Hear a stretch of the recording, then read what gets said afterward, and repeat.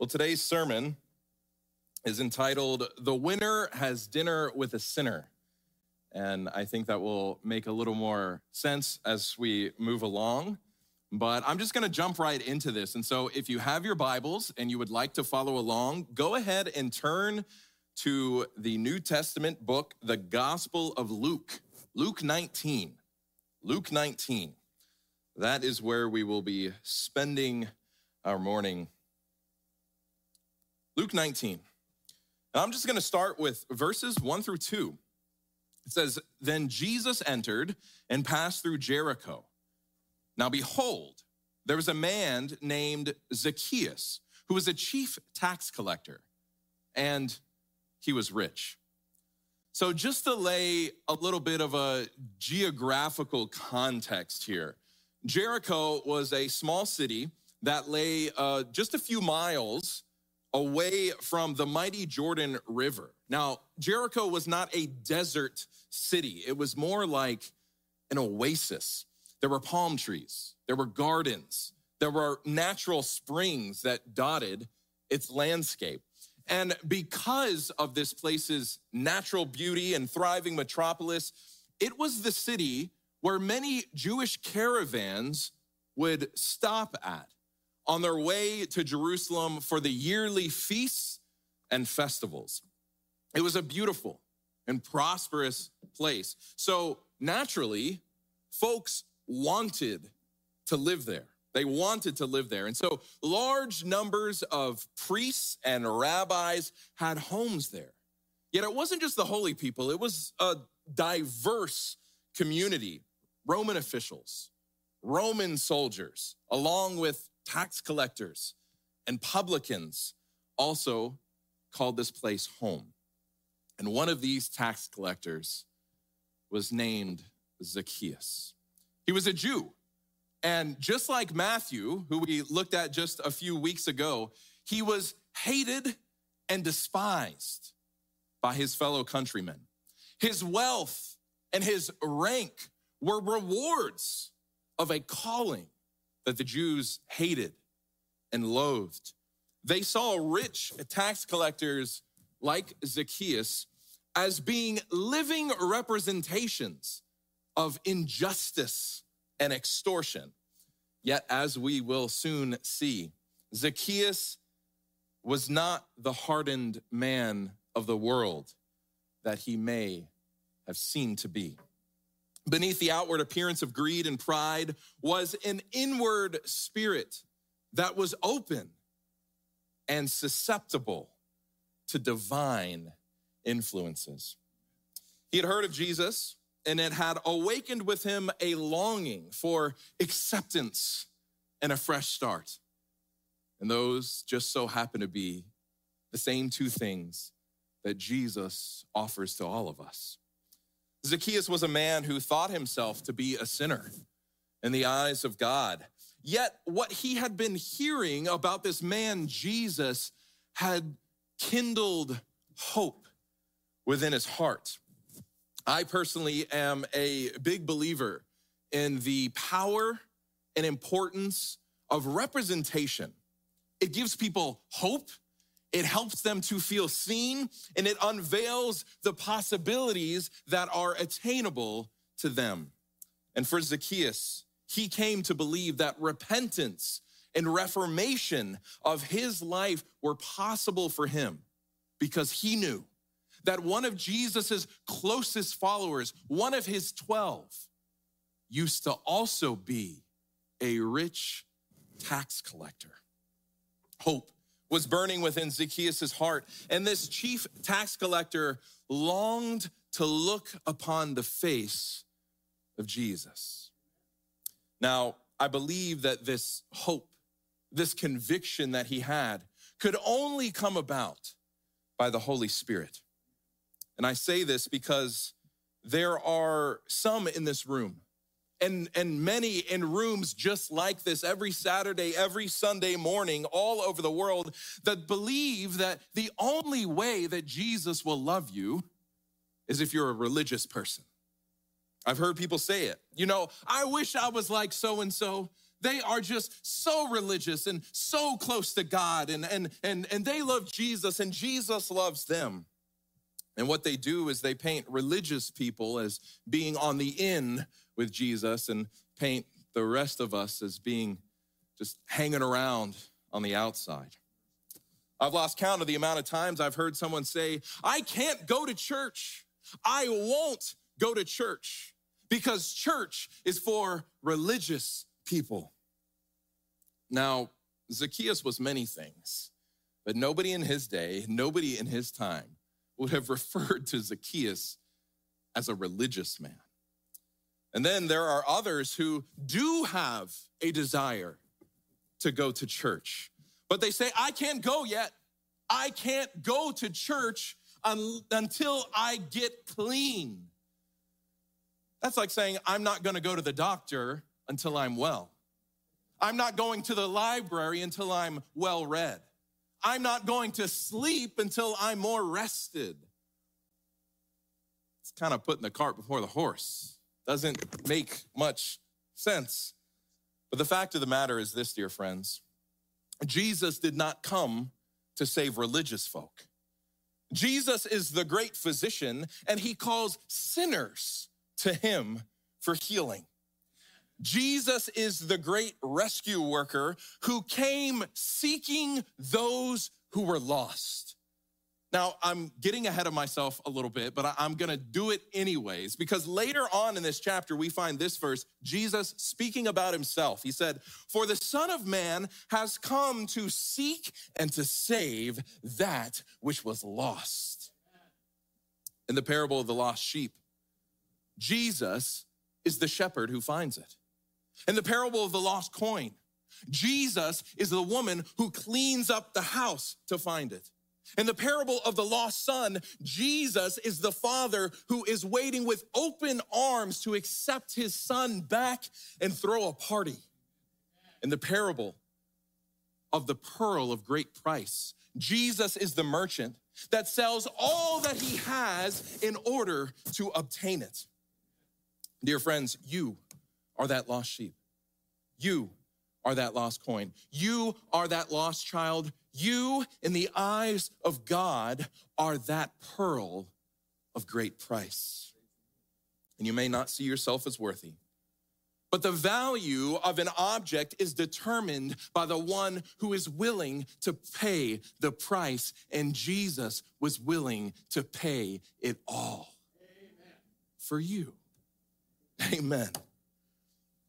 Y'all got me preaching the gospel now. I'm going to slow down.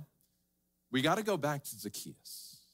So Zacchaeus, Jesus comes into Jericho, and there's a crowd in front and behind him. Zacchaeus knows this. And this wasn't some quiet crowd. No, because the crowds that followed Jesus were full of a certain kind of noise. Because while Jesus walks, he heals. While Jesus walks, he forgives. While Jesus walks, he builds up faith in the people around him. So when Jesus walks, there is a certain kind of, you could call it a joyful noise. And it's no ordinary noise. And I believe that Zacchaeus, he caught wind of that. So what does he do? Verses 3 and 4 of Luke 19, it says, and he sought to see who Jesus was, but could not because of the crowd, for he was of short stature. So he ran ahead and climbed up into a sycamore tree to see him, for he was going to pass that way. Now remember, this was a noisy scene. But through all of the noise, through the angry shouts of the religious leaders, through the cries of joy and excitement from those that were healed, the unspoken desires of this one short, rich tax collector reached the heart of Jesus. Jesus heard his heart. Jesus heard through the noise, and Jesus can still hear through the noise of this world and the noise of your life. He can hear you as you cry out to him, as you beg for forgiveness and relief and clarity and wisdom and salvation. Don't ever forget that Jesus hears you. Jesus hears your heart. Before you even utter the words, Jesus hears your prayer. Before you cry out, Jesus is moving to save you. Before you say his name, he knows the desires of your heart. And so we find Zacchaeus, a rich man up in a tree. That's where you would expect to find children, right? Climbing up in a tree. That's where you might expect to find somebody who did their shopping at the thrift store for their clothing. Yet here we find a wealthy man, a powerful man, a grown man, a man in a three-piece suit, up in a tree, Because you see, when there is a God-shaped hole in your heart, none of that other stuff matters. None of that other stuff can fill that hole. This world is full of people who try to achieve peace through working hard or making money or buying expensive things or gaining the respect of powerful people. But none of those things can bring the joy that comes from knowing that you are loved and accepted by Jesus. None of those things can bring the joy that comes from the assurance of salvation. Zacchaeus had the nice house. He had the fast car, the expensive suits. He attended the formal dinners. And he was even given the seat at the head of the table. Yet he still felt lost. He still felt empty. But now Jesus had come to town. And Jesus was known to have a reputation. Jesus was known to not only hang out with the religious folk. The reputation of Jesus was that he hung out with all kinds of people. Yes, even those people who had been scorned by others and by society. Zacchaeus had heard that Jesus was the kind of guy who didn't misjudge people based on their profession or their reputation. No, Jesus chose to see the best in people. We have that choice too. We can make that choice as well. But Jesus chose to see the best in people, and he accepts us all as we are and offers us a fresh start, seeing the potential in us that we would never even dream of for ourselves. That's Jesus.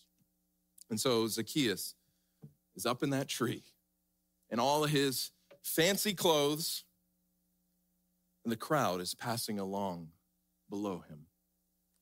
And then there is one person, one man in the crowd who stops and looks up into that tree. And this man seems to be able to read the very soul of Zacchaeus.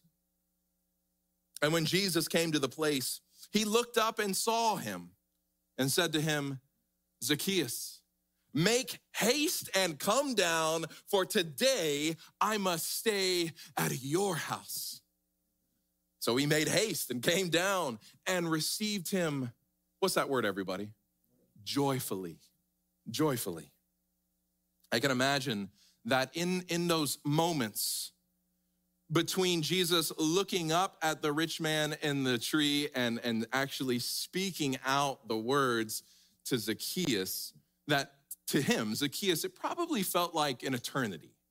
I bet he was sweating bullets. I bet there was anxiety in his heart, in his mind. And as Jesus's mouth opened, based on all of his prior experiences with religious folk, I'm sure that Zacchaeus was wondering if Jesus was going to publicly just call out all of his sins.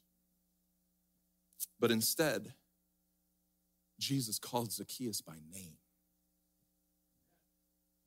Jesus didn't have one of his disciples go ahead to Jericho to figure this information out.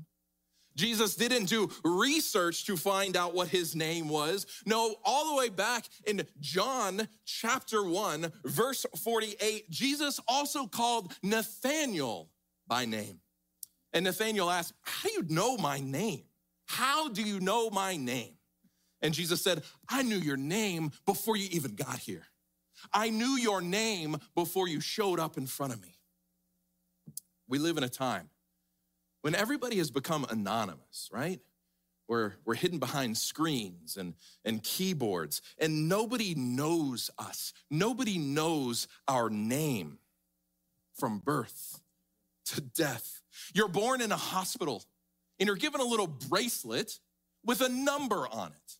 And you're given a social security number, and eventually you get a driver's license number. You start to work, you're given a tax ID number. If you have an accident, then you're a claim number. If you buy a ticket on a plane, then you are a seat number. And you go through life in this way, and eventually you become a plot number.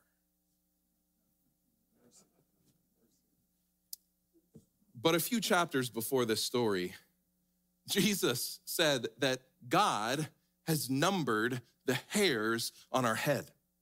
Luke 12:7, but the very hairs of your head are all numbered. Notice that he doesn't just say that he merely knows the number of the hairs on your head, but he has each specific one numbered. You're telling me God doesn't know who you are? Even with that possibly fake Happy Sabbath smile pasted on your face when you came into the doors today, he can read your heart. He sees through the masks that we put on. He sees every fear you're wrestling with, every difficult circumstance that you are struggling with, every heartache you feel, but he also sees every victory that he has in store for you. Jesus knows your name. Jesus knows who you are. You're not just a number to Jesus. And Jesus knew who Zacchaeus was. He knew this man up in a tree. And he invited him to come down out of that tree. He calls him by name and he says, I'm going to your house today. Won't you let me in? Won't you open the door and invite me in? But remember, there's a crowd with Jesus, right? A big crowd. But when the crowd saw it, they all complained, saying, he has gone to be a guest with a man who is a sinner.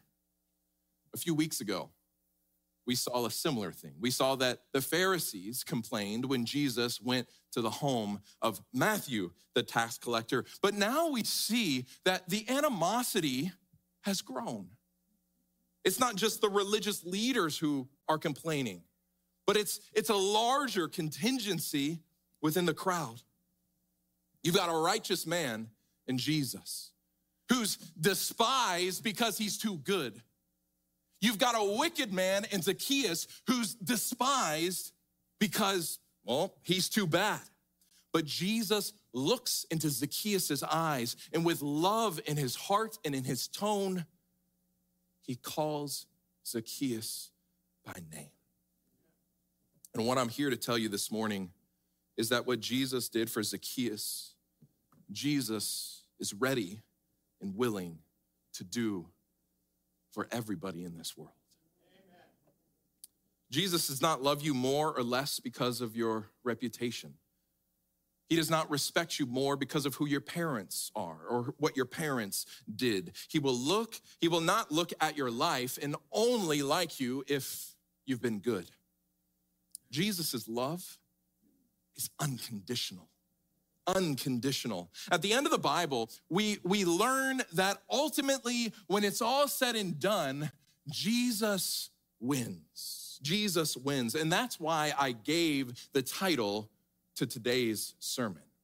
The winner, Jesus, has dinner with a sinner, Zacchaeus. And after this time together, the Bible says that Zacchaeus stands up. He stands up. Now, before we get to that, in the book of Exodus, we read this. If a man steals an ox or a sheep and slaughters it or sells it, he shall restore 5 oxen for an ox and 4 sheep for a sheep. So the Old Testament is teaching us that if we steal, if we take from somebody, to make that right, we should give back 4 or 5-fold. And after some time with Jesus, Zacchaeus said, "Look, Lord, I give half of my goods to the poor, and if I have taken anything from anyone by false accusation, I restore 4-fold."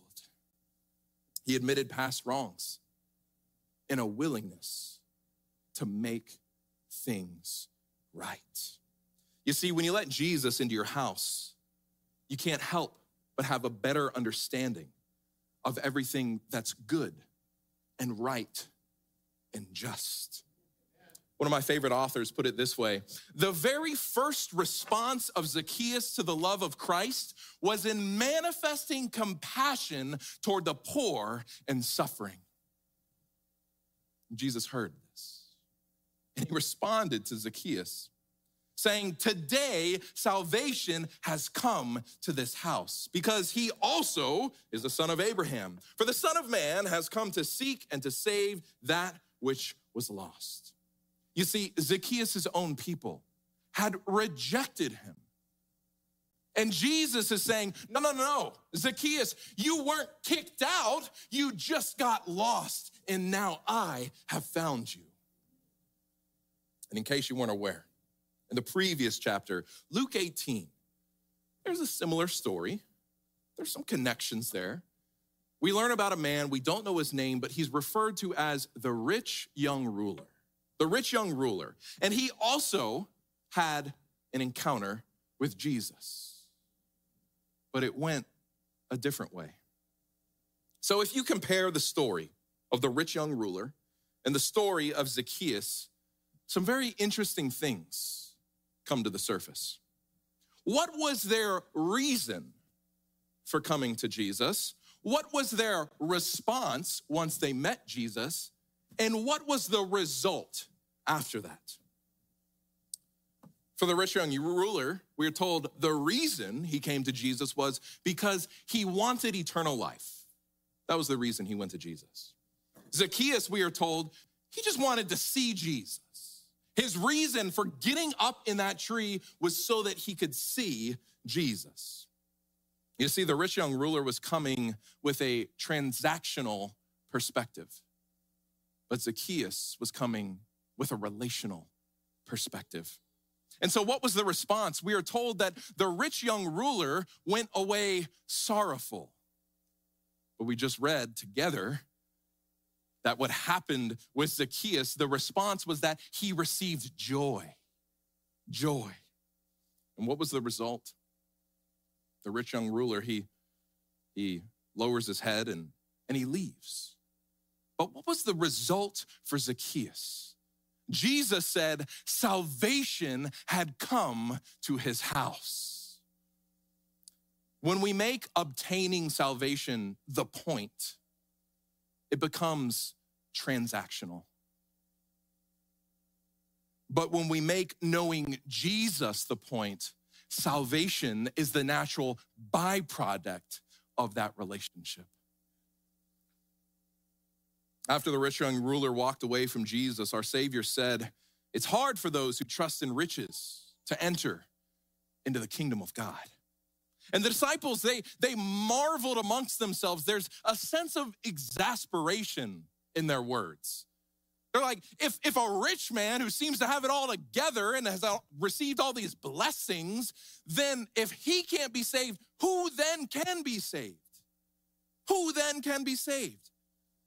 But as they reflected upon this, Jesus delivered the most powerful answer. He said, "The things which are impossible with men are possible with God." And after that interaction between Jesus and Zacchaeus. The disciples now came to understand that through the grace of God, even a rich man could enter the kingdom. And so, dear friends, I don't know everything about your life, but Jesus does. I can't read your thoughts or the desires of your heart, but Jesus can. We aren't physically climbing up into trees like Zacchaeus, but there are other ways that we are trying to get a glimpse of Jesus. There are things we do to try and get his attention. Maybe that's why you're here in church today. Maybe that's why you pray. Maybe that's why you study the Bible. Maybe that's why you practice good works. But I want to let you know today, right here in this moment, you already have Jesus's attention. You already have his attention. You have already caught his eye. The Bible tells us that we are the apple of his eye. And it's not because of anything you've done or said. It's simply because he loves you. Now, going to church, being in community with like-minded believers, praying, studying your Bible, doing good works, those are all great things to do. But why are we doing them? Do we do them with a transactional concept in my mind? If I do these things, then I will be worthy of salvation.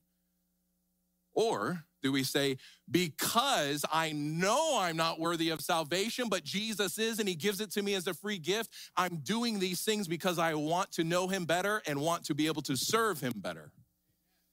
One of them will leave you feeling defeated and empty and angry and upset every time, just like the rich young ruler. But the other one, if our goal is to strengthen our relationship with Jesus and to help others connect and strengthen relationships with Jesus, then we can experience joy. There's a joy that comes about by sharing the gospel message. There's a joy that comes about by having an active participation within the Great Commission. Jesus loves you. He wants to lock eyes with you and tell you that he's coming to your house today. He's coming to your house today. And maybe you feel that your house is too messed up. It's too cluttered. It's too dirty.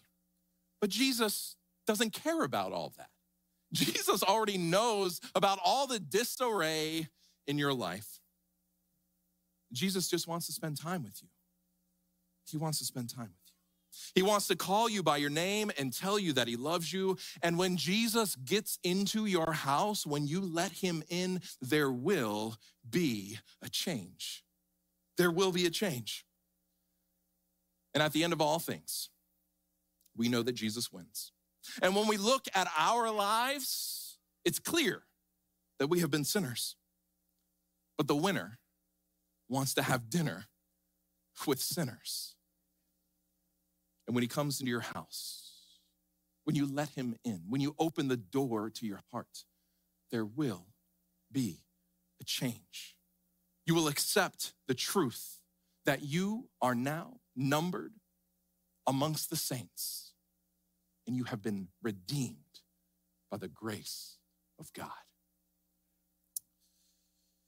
Before we have our closing prayer, I'm going to invite Mike to come forward and stand at the foot of the steps. He's our elder in charge for today. And after the benediction, those of you who wish to be dismissed can do so. But if there's anybody here that has a specific burden, you've got a request on your heart that you just want to share, maybe a praise that you would like to joyfully share, then we would love to meet with you. We would love to listen and lift your petition, lift your praise up to the throne of grace. Let us pray. Our loving, gracious Heavenly Father, Lord, we thank you so much for Jesus.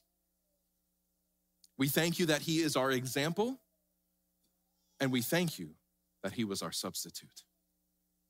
Lord, help us to experience a relationship with you. And may all the things that we do, all of the good works, all of the time that we spend with you, may we view it not as transactional, because Lord, we can never pay that price.